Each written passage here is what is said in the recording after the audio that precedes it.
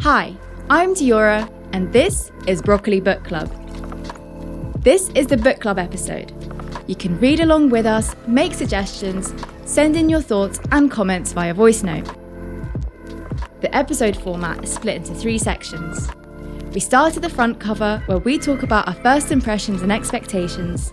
Then, we delve into the actual book, and finally end at the back, where we focus on our reflections and takeaways. This month, we're discussing the thought-provoking This Changes Everything by Naomi Klein.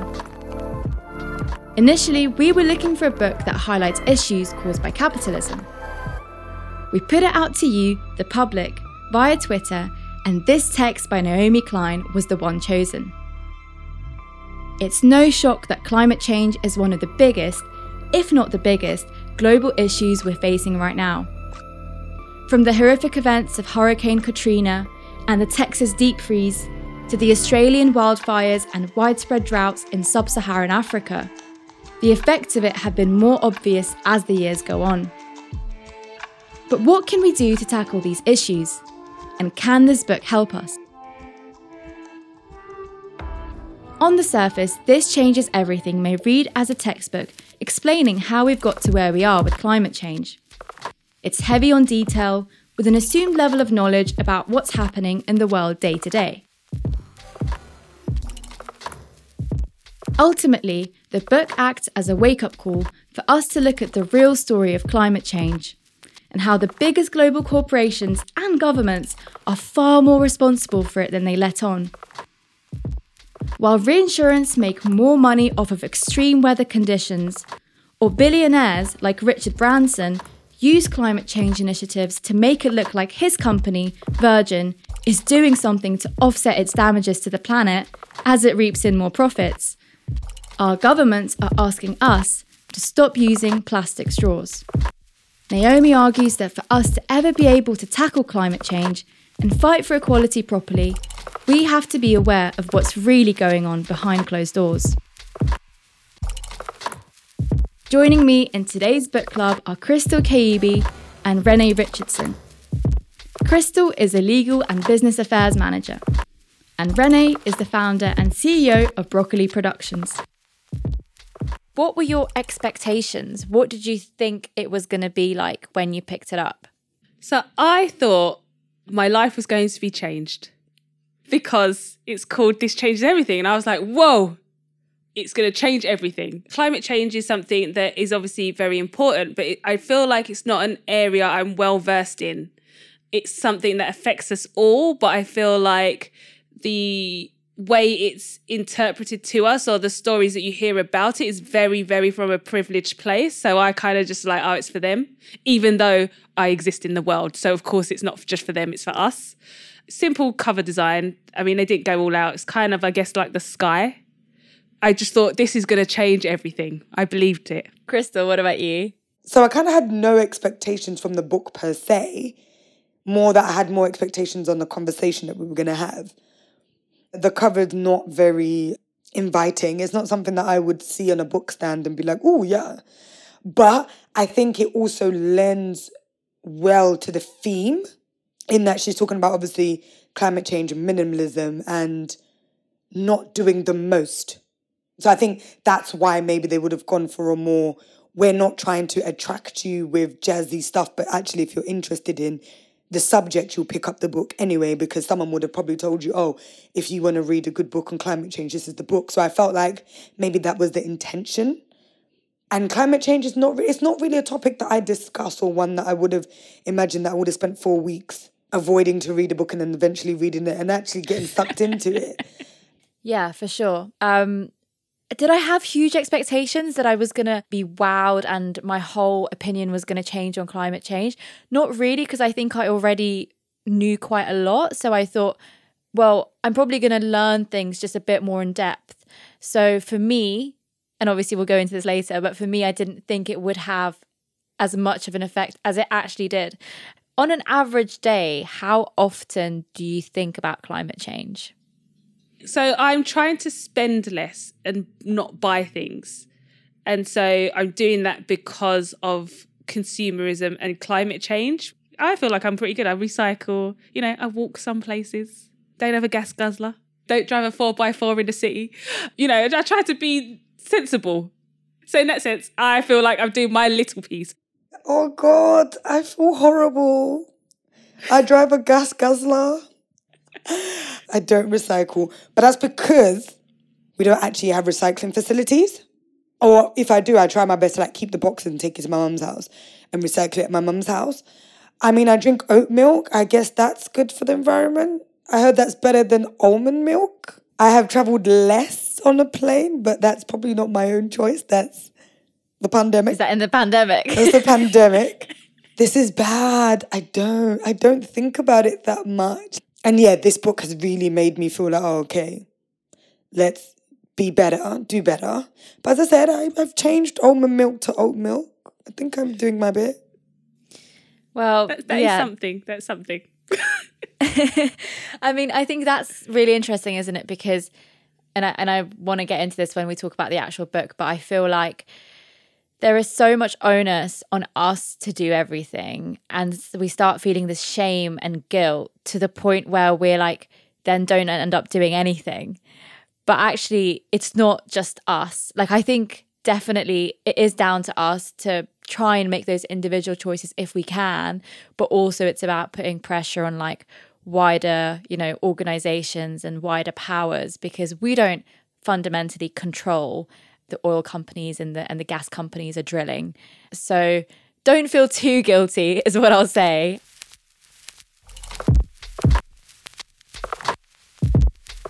Let's delve into the book itself. So this was a big and heavy book, and the font was very small, may I add. What did you think? What were your initial thoughts? So I was really annoyed at the small font, because I'm like, do you know what? If you write an 800-page book, make it an 800-page book. Don't squeeze it into 500 because you made the font very, very small. It's just be honest up front. That was annoying to me.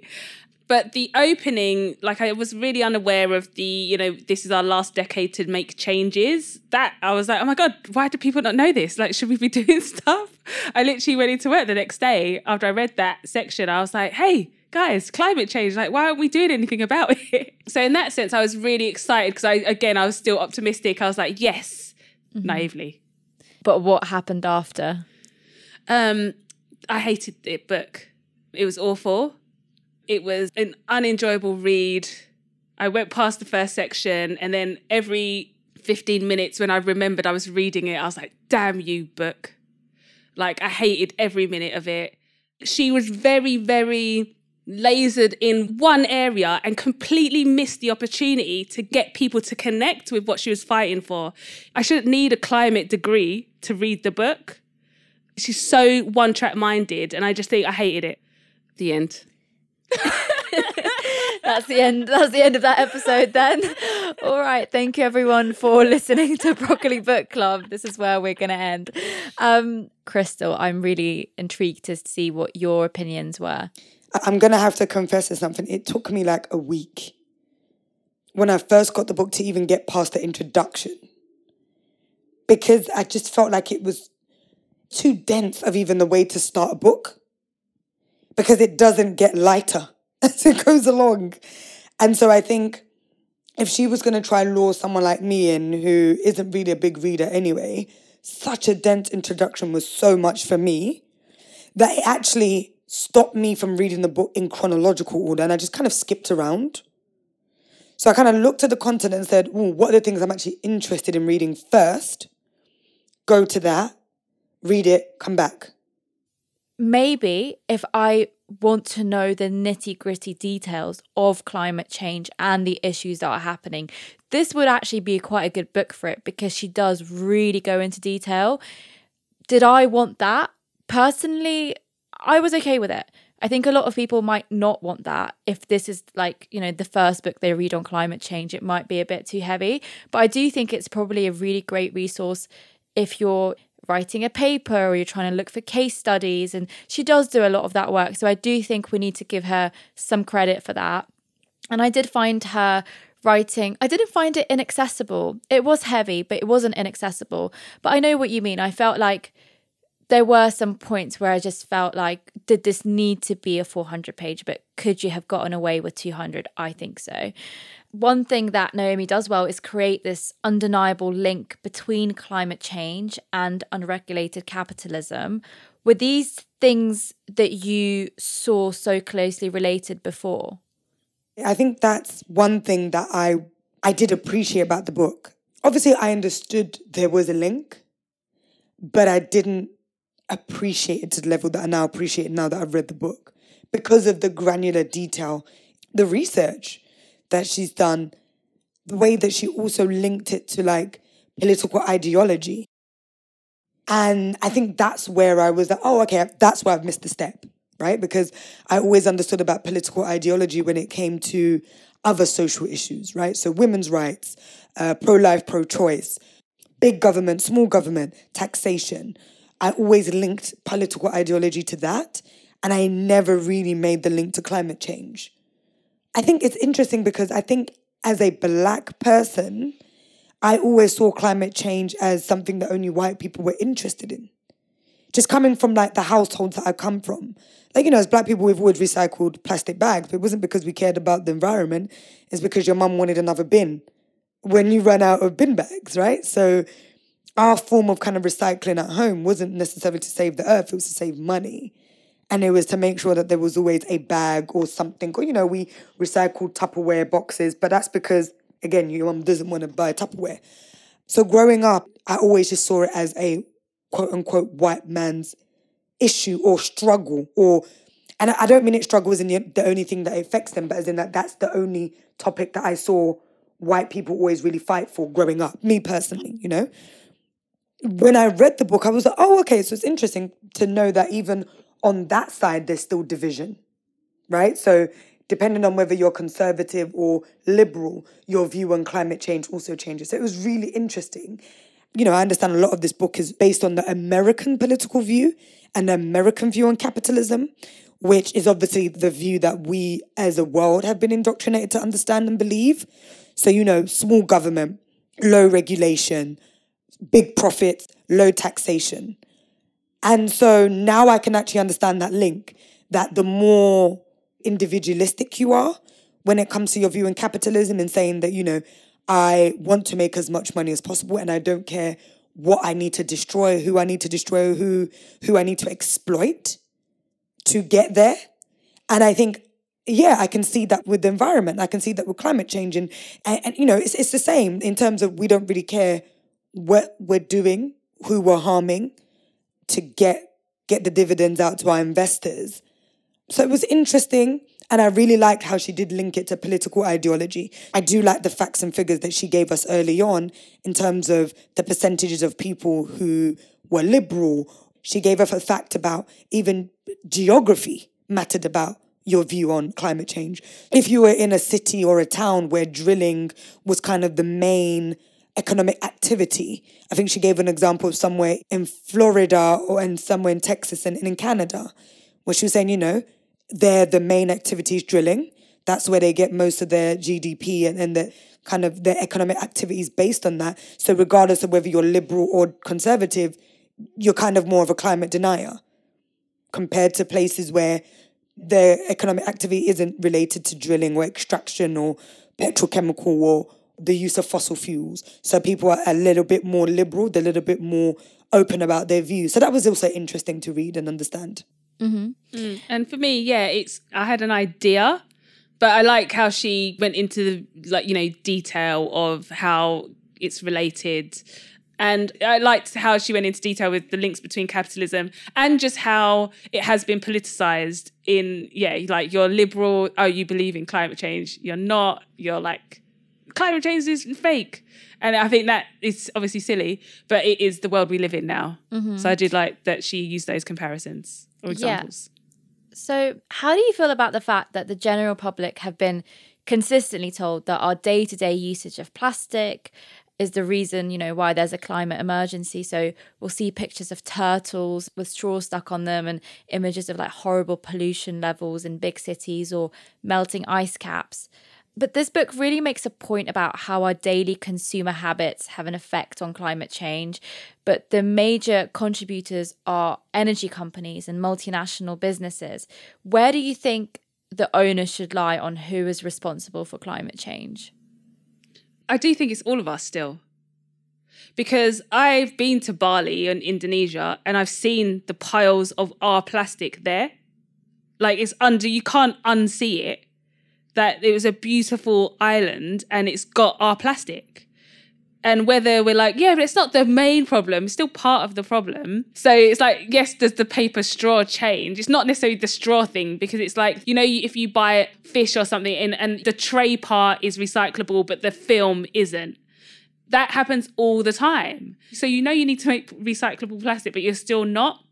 So all of that, and it's not just changing a straw to a paper straw, it's literally everything we buy covered in plastic. That is a problem, but it's also, I still need to heat my house. There was still a clear gap, which is why they were trying to do the other problems where they try and, you know, shoot something into the sky to cool it down, which I've seen Snowpiercer. We all saw how that went. But it still is on all of us, which kind of shows that nothing will probably happen because people like to make money. And we're kind of seeing that with how the pandemic is being treated around the world. Money over anything else. Crystal, what did you think after reading the book? Did you feel like the onus is on the individual or actually these big companies that need to change up? Yeah, I think it's interesting because, as I said earlier, there's always been that propaganda that it's up to us, right? It's up to... But it is very interesting that the message is always top down to us, because I think the assumption is always that because there's more individuals, as in there's 7 billion of us, if we all decided to do small changes, that would equal big change, which I agree. I definitely do agree.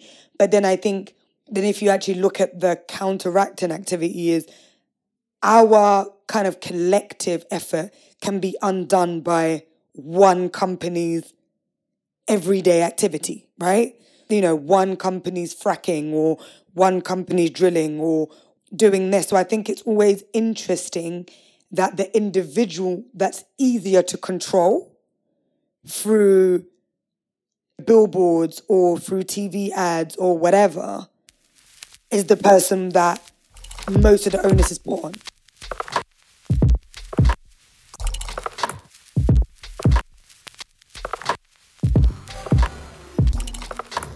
I've noticed that lots of companies nowadays are trying to look like they're more green and they're more environmentally friendly, and then they'll push you products that seem more green and more environmentally friendly. And so, you know, there was a few years ago when H&M, fast fashion brands, suddenly were like, we now have a collection that's sustainable, yet we're still going to be making fast fashion at the same time.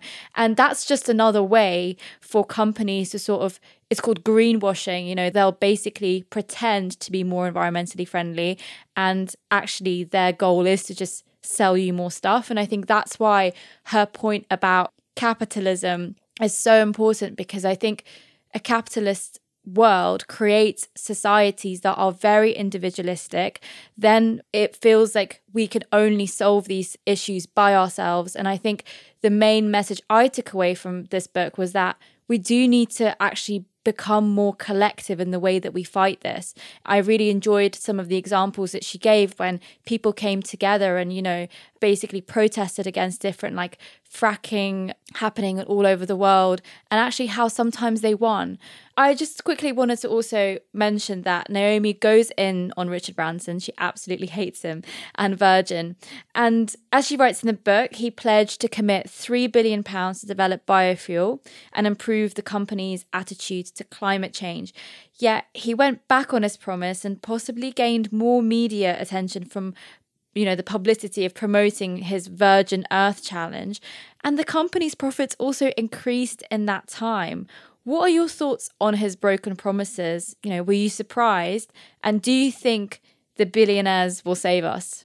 The billionaires won't save us. Kind of like similar to what Elon Musk did. You know, when Elon Musk was, I'm going to take Bitcoin. I'm not going to take Bitcoin because the mining is using too much energy.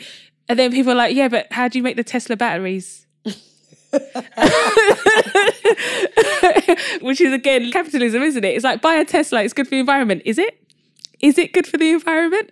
So Richard Branson, I guess he felt the pressure to do that competition. His whole pledge was to spend that $3 billion, but it was to keep the planes in the sky, and the planes were causing the trouble. It was never going to be for the betterment of the environment. It was always a PR thing designed to make Virgin seem better, exactly the way Tesla did.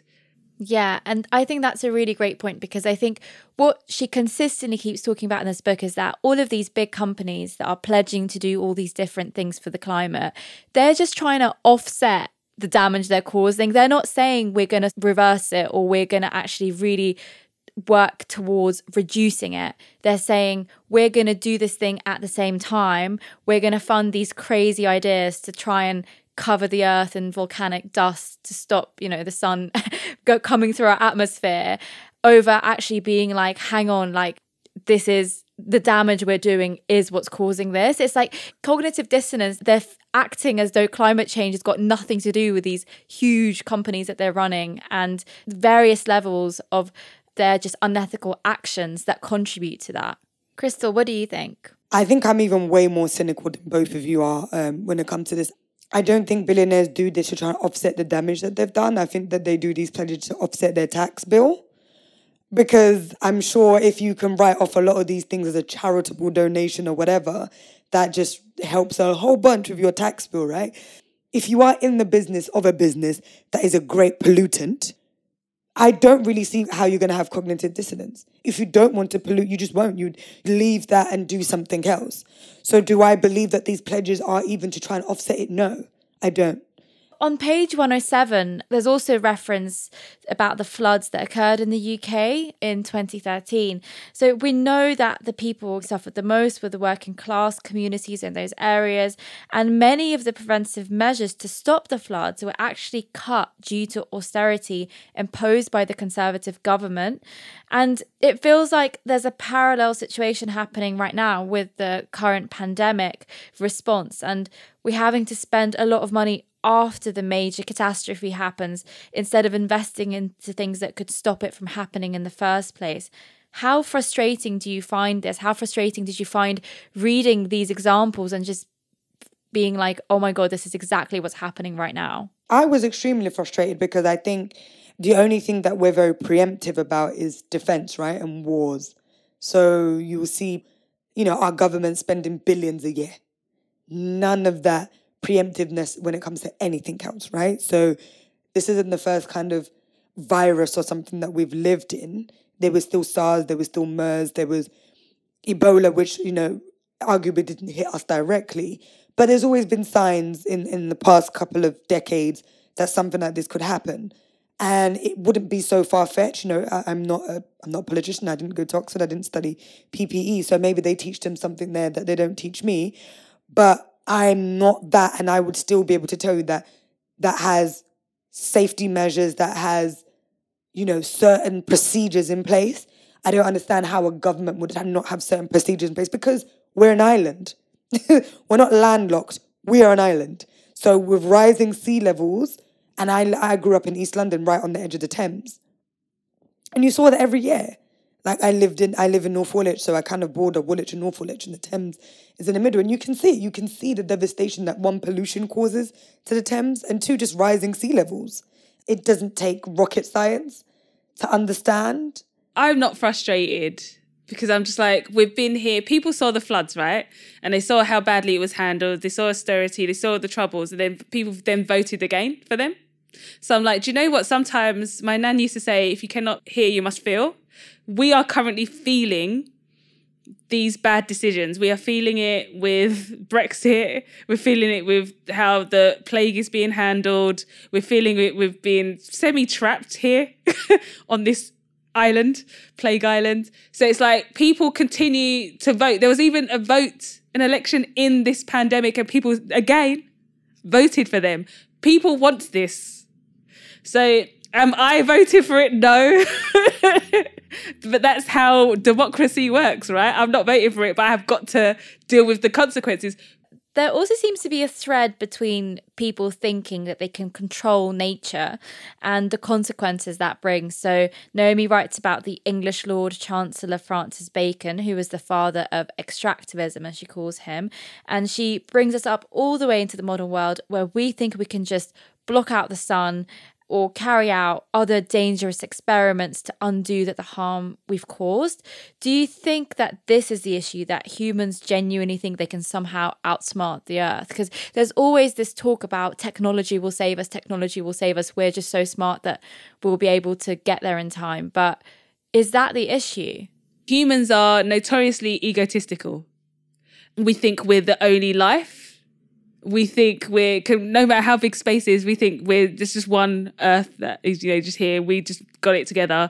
We think that we're the smartest animals on Earth. We think that we can just get rid of everything and then we'll just, make some kind of bubble where we'd breathe that oxygen if you get rid of all the trees. I don't know. But we just keep going and going and going because as humans, main thing is we need to make money. We need to have things. Humans need to be at the top. And so it's an arrogance that humans have. And I think that's just in us. So they'll be like, yeah, let's shoot this thing to cover the sun. That's the solution.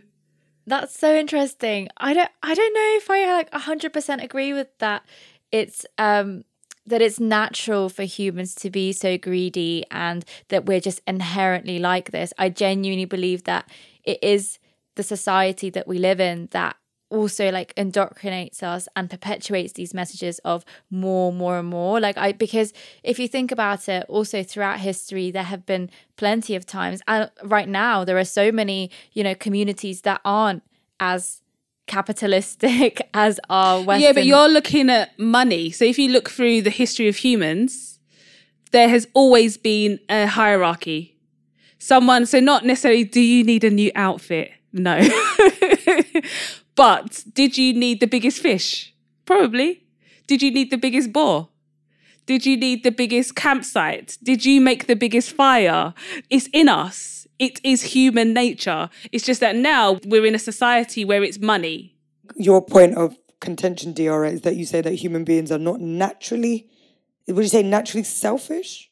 I feel like we don't know, but I think there is this idea that humans are inherently selfish, and having read Rutger Bregman's Humankind, if you are a loyal Broccoli Book Club listener, you'll know we read this a few months ago, then he makes a really actually good argument that this is not necessarily the case and that we might actually be inherently good, inherently social and wanting to look out for each other. So yeah, that's an interesting take, because I think I'll flip it and say the book Leviathan will tell you otherwise. So that book will actually tell you that human beings are in a constant state of war, right? In our natural stripped down form, we are innately selfish and we're in a constant state of war, fighting for, as Renee was saying, fighting for resources.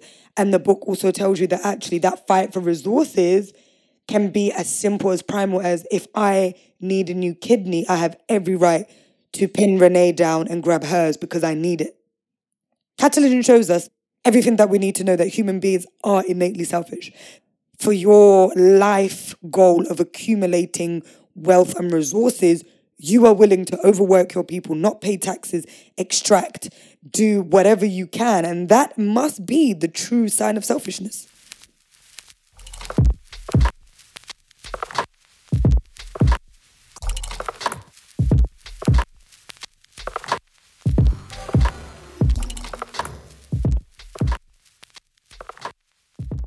Let's just talk about, this was the end of the book.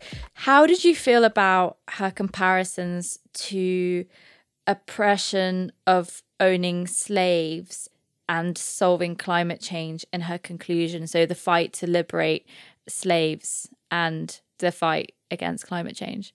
As someone who's just made a slavery podcast, very well-versed in slavery and abolition, she's coming from an extremely privileged position where she acted like abolition was for the benefit of the slaves, and it wasn't. So if you are comparing it to climate change, it would be the equivalent of stopping, let's say, drilling for oil, and then you start fracking for gas because it's natural.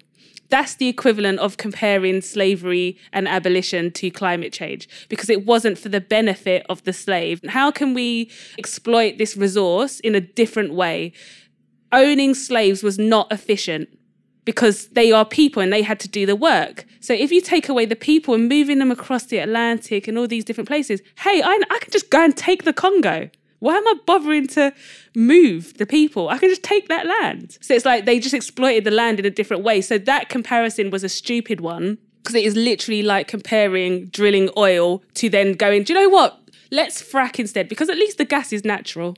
I think that's a really excellent point, because when I read it, and I did feel really uncomfortable because I was just like, oh, like, why did you have to say this? Like, you could have just left it. You made your point. You don't have to compare it to other struggles. But then equally, I was like, maybe what she's trying to say is that, you know, because people came together and like all these things happened when people came together and protested and all these rights were won, she's trying to make a comparison that we need to do the same with climate change. And she does mention it. She does mention it that this is not a perfect comparison because, you know, slavery, even though it was like technically abolished, still the persecution of Black people, when we're talking about in America, for example, continues, and you have a prison industrial complex and you have basically all the issues that have derived from that time. So yeah, I thought that comparison was really off and I just wish she didn't make it. What about you, Crystal? I'm not mad at the comparison after I read it.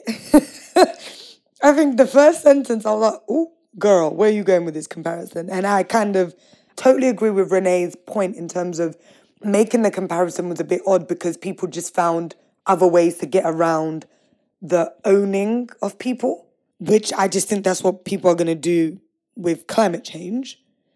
So she herself qualified her own comparison, which is what I appreciated, because otherwise just leaving it unqualified or not even questioning her own comparison would have seemed a bit stupid to me, for lack of a better word. So I do appreciate that she's saying, yes, you know, it's not exactly the same, but X, Y, and Z. But that's also kind of the reason why I kind of said in the beginning that I always found climate change, quote unquote, white people's issue or white people's struggle. Yeah, for me, that was the nail on the head. I was like, okay, this is a book for the privileged. This book is directly for the 1%. And someone in the 1% would be like, yeah, well, you know, climate change, just like slavery because of X, Y, Z. Joe, who would never say that, a descendant of a slave? Yes, she can research. Good for her. Awesome. She does not know how to make climate change relatable or how to put it at the forefront and how to make it an issue for everyone, which is what it is. So in that terms, I hate it. She failed, but good research. I just think climate change needs to become accessible because we need everyone to care about it. Anyone who's in that field, I'm not in the field of climate change, but anyone who's in that field, that should be their biggest priority because we all need to care. Yeah. All right. Has this book made you feel hopeful about the future and the way we will tackle climate change, or has it made you feel even more doubtful?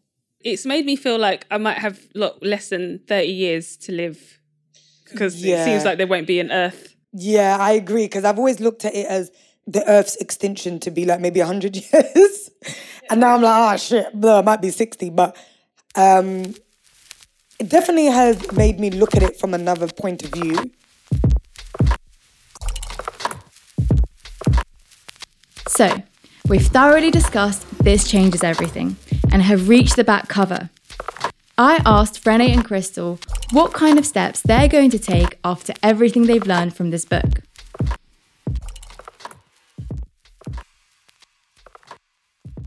I feel like I'm already pretty good, but I am going to try and make some climate content, educate myself. How can I educate the world? That's on my list now. I love how you're basically channeling your frustration of this book into something good. How most of my shows get made, to be honest. And what about you, Crystal? Do you think you will be changing anything on an individual level after this book? I mean, I'm gagging for a flight right now, so my carbon footprint is going to go through the roof. No, definitely, I think I need to make more of an effort to recycle. I think Renee raised really good points about plastic and plastic use and single-use plastic, and I need to be more aware and conscious of, you know, buying produce that isn't kind of wrapped up in single-use plastic. But yeah, I definitely will try. So what about me? Will I change anything? Well, actually, after the last book that we read on Broccoli Book Club, which was called Eating Animals, I'd gone vegetarian. And after this book, I have now joined the Green Party because I was so horrified. And I was just like, you know what? Let me just give them a go. I feel like I already, on an individual level, I really try to do the things I can. But you know, and it's, as you mentioned, Crystal, it's about bottom up. Like, how do we put pressure on bigger, you know, organizations to do what's better for the planet? And I feel like my consumer choices might make a fraction of a difference, but I want to learn about what else I can do that's a bit bigger. And, you know, it's about coming together with like-minded people and fighting for, whether that's saving, you know, a big tree in your local area, or going and throwing paint at a big, you know, oil company's building. So yeah, that's kind of what I did. Have a bit of criminal damage. But yeah, I mean, we'll see what happens, you know. Yeah, the conversation made the book worth Yeah, the reading. conversation. Actually, I was looking forward to the conversation, and that's what pushed me me to too. read the book, because I actually was like, excited to hear what the other ladies are going to say. So I definitely would say, if I was going to recommend the book to someone, I would say do a book club and be prepared to talk about the issues.